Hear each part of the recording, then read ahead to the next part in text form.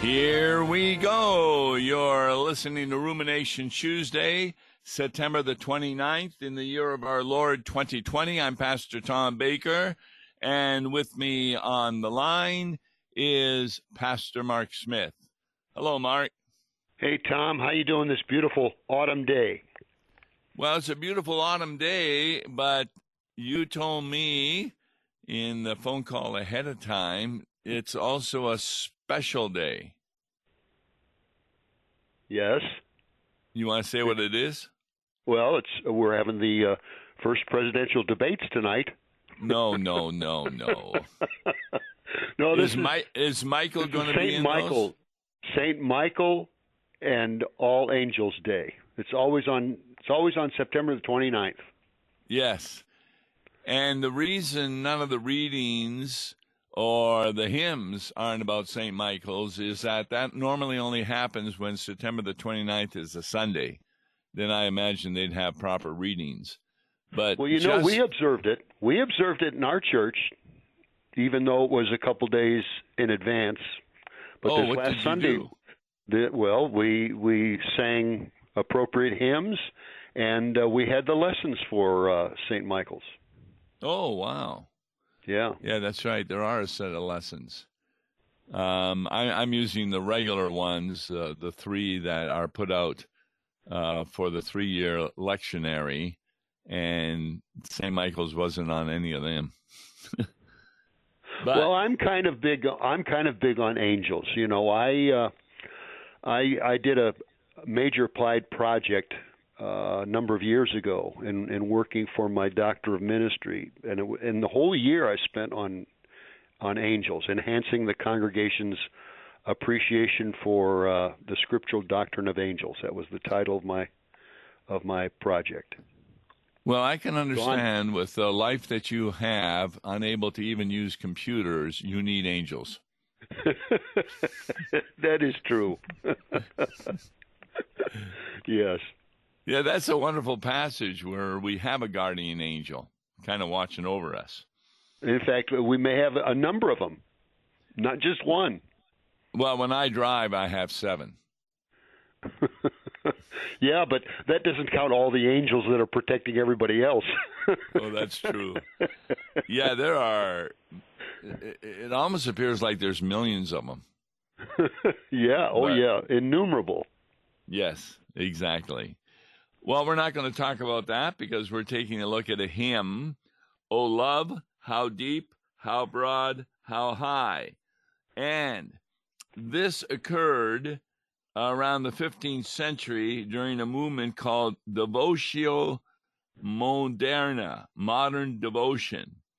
It began in the present-day Netherlands, and one of the movement's leaders was Thomas A. Kempis, and he wrote a book, De Imitation Christi, The Imitation of Christ, and it is so popular that it has been, well, what did they say? Over 100 editions of it by 1500, and by 1900, 6,000 of them. Now, even our hymnal ascribes this hymn to Thomas, but there really is no historical foundation for that. So it's really considered an anonymous product of the modern devotion period. And whoever wrote it, it's a beauty. It's a beautiful hymn. Yes, the individual who was a translator also did quite a bit of translating. The hymns that we have, this is one of them by him. I'm talking about Benjamin Webb, W-E-B-B. And this is one of the 2 hymns we have in our hymnal about this. Now, there are 7 verses, so we need to get going on them. If you would be so kind as to read the first stanza. Okay. O love, how deep, how broad, how high, beyond all thought and fantasy, that God, the Son of God, should take our mortal frame for mortal's sake. This is a wonderful hymn, and I know why you like it so much, is because it's really talking about Jesus in every stanza. And this one, the first stanza, takes us immediately into the miracle of Christ's incarnation and God coming in human flesh. In fact, what does John 3:16 say? God so loved the world that he gave his only begotten Son, that whosoever right. believeth in him should not perish but have eternal life. That's what is meant by... This is beyond all thought and fantasy. Who could have ever dreamed this up by themselves, that God would send his own Son to take on human form for our sake? Who would have ever dreamed that? That's got to be divinely given. Find another religion outside of Christianity that even comes close to this, and you won't find it. No. Yes.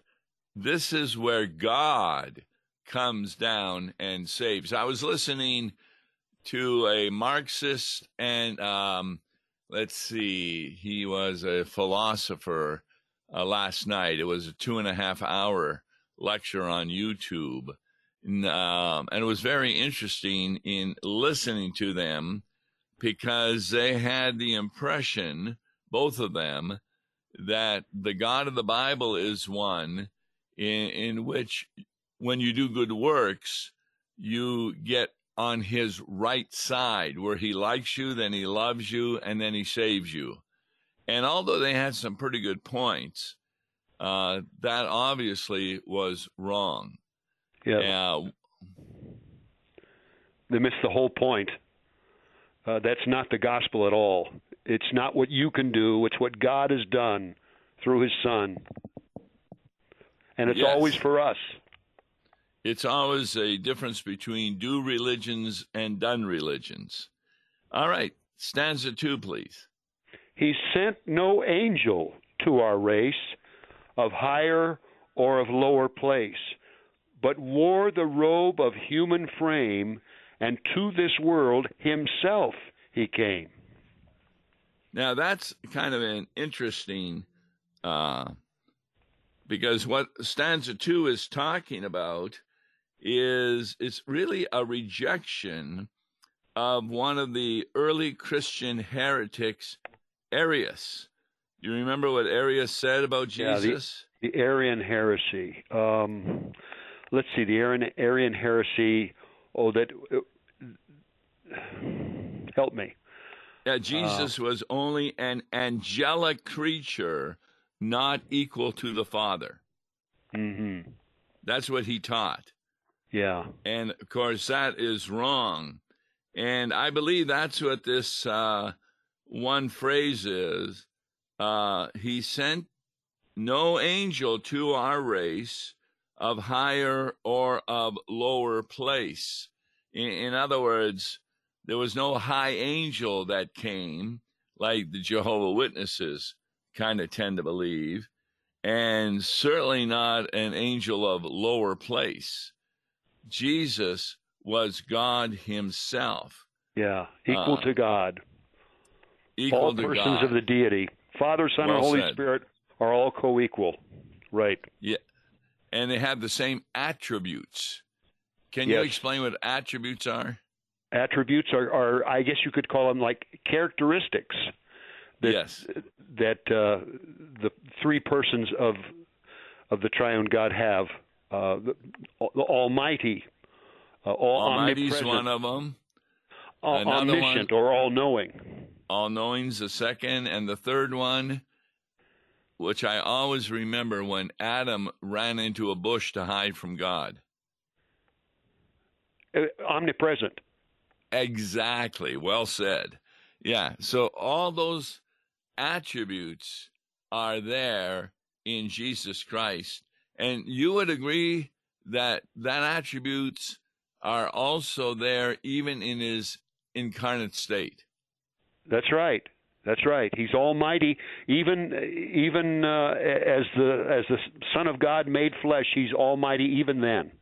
He had all the powers of God accessible to him all while he walked this earth. He just didn't use them. Yeah, Always. and that was his state of humiliation, where, for example, God cannot die. Jesus died.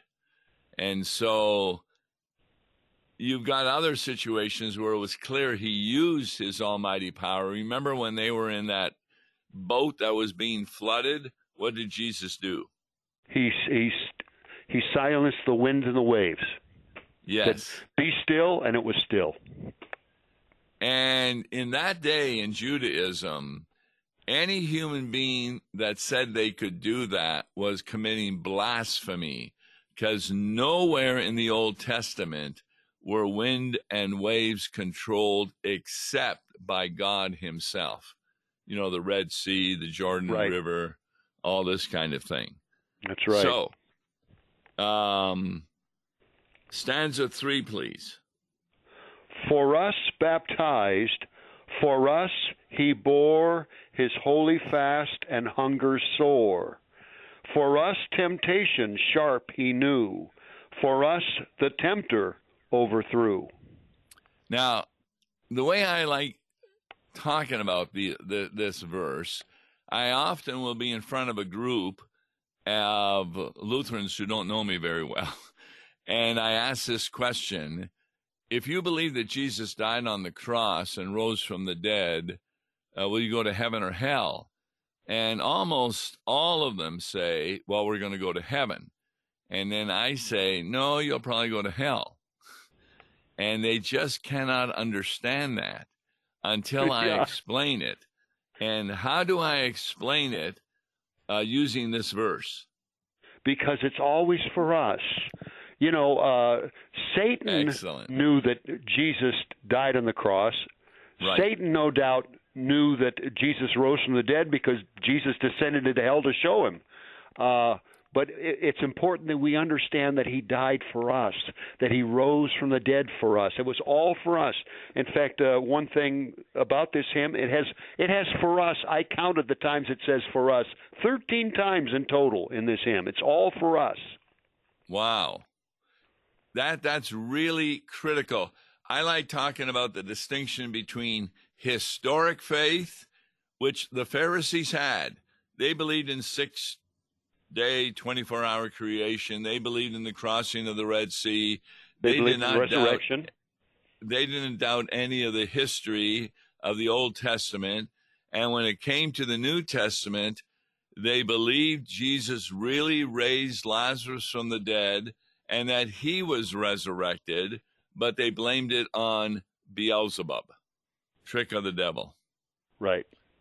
And they were not saved because they didn't believe in the for us part, that he died for us, that he rose for us, for our justification, and that he ascended into heaven for us, because now he is at the right hand of God, and because we're part of the body of Christ, we're also at the right hand of God in Christ. Yeah, so, you know, Tom, you always stress the fact that faith is essentially believing in God's promises. That's what saving faith is, and that's what for us is all about. These promises are all for us, for our salvation. I have a technique I use in Uber now when, you know, a lot of people say they believe in God. And so let's say I have a passenger in the back and they find out I'm a Lutheran pastor because I've got signals in the cab. What do you do? They say, well, I'm a pastor. Oh, what religion? Lutheranism. And sometimes they'll say, well, I'm this, what's the difference? And we go on. But then I often like asking this question, and this is great. What do you believe in a God? And they say, yes, I believe there is a God. Then my next question, which really gets the conversation going, what promise has your God given you? and there's almost always silence. Yeah, I imagine so. Because for them, God is just the big creator, takes care of the world and all this, but they are unaware of any personal promises to them. And that's where I say, well, I have trust in a God that has definitely given me promises. And then I start going through them, etc. And it's just really an interesting conversation starter, because a lot of people, when they say they believe in God, they just believe that there is some kind of force up there. And even if they believe in evolution, they think that God created the world through evolution, or what I like to say, evolution. But that, of course, is untrue, because the Bible contradicts that. But it's a great question. Do you believe in God? Oh, you do? What is a promise that God has given you? So something to keep in mind. And that's really dealing with saving faith rather than historic faith. All right. Stanza 4. Okay. And here again, count all the for us's in here. For us he prayed, for us he taught, for us his daily works he wrought. By words and signs and actions thus, still seeking not himself, but us. Boy. It's all for us. Yes. Especially that last line, still seeking not himself, but us. That came through pretty clear in Philippians, where Jesus, it says, did not look out for his own interests, but the interests of us. So it's kind of interesting that this hymn actually was based on Titus chapter 3, 3-5. But if you look at the bottom of our page on the hymnal that we're looking at, Titus isn't even mentioned. I know. Can you give Titus? Can you give us that the essence of that verse? Yes. You mean are you asking what is? You have. Yeah. Okay, let me read 3 to 5.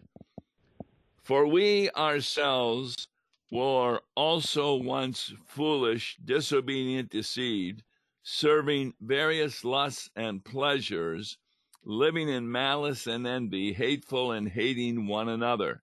But when the kindness and the love of God our Savior toward man appeared, not by works of righteousness which we have done, but according to his mercy he saved us through the washing of regeneration and renewing of the Holy Spirit. Yeah, reference to baptism. Yep. And that's what we're kind of looking at now in this hymn.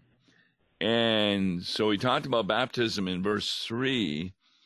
Stanza 4 talks about that he taught us the Lord's Prayer, and that we also find promises that he still is seeking not himself but us.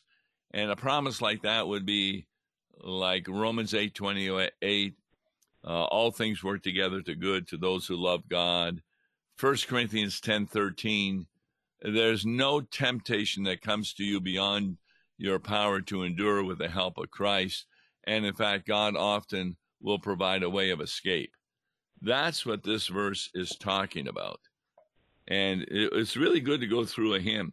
Have you ever done a sermon and used as your text a hymn? I did a series of sermons. I know one time during Lent on the basis of Lenten hymns. I've done that.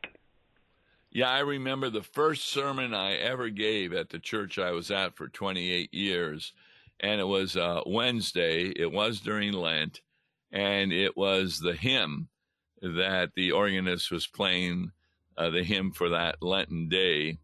And I just went through the hymn showing and making a point that why we have Tuesday KFUO on hymns, because a lot of people sing the hymns, but they don't read them. Yes. And that's a shame. All right. Stanza 5, please. Okay, here again, look at all the for us's. For us by wickedness betrayed, for us in crown of thorns arrayed. He bore the shameful cross and death, for us he gave his dying breath. So we've talked about his incarnation. This here obviously would be referring to his crucifixion. Yeah, his betrayal by Judas. Yes, his that's crown what of that first thorns. part. Right. Yes. The cross, the death.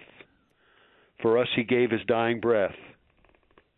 And it's always pro nobis, which means for us and for our salvation. And his dying breath was not of defeat, but was a loud shout of victory. That's right. In this lecture I was listening to between these two characters, they were talking about that at the cross, Jesus became an atheist. Ooh. You know what they were referring to?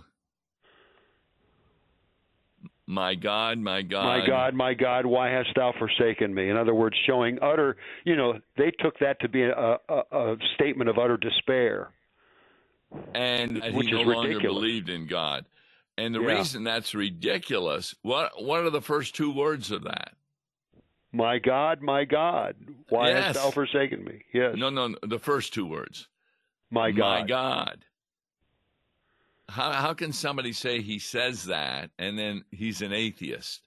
And what's another word he says from the cross at the end?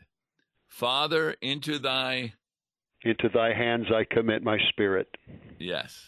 Jesus was no atheist on the cross. But that's how they misinterpret the scripture when they are not understanding law and gospel. All right. Incarnation, crucifixion.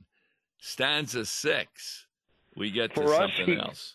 For us he rose from death again. For us he went on high to reign. For us he sent his spirit here to guide, to strengthen, and to cheer. What festivals are they talking about? There's a bunch. He rose from death, Easter. Yes. He went on high to reign, his ascension.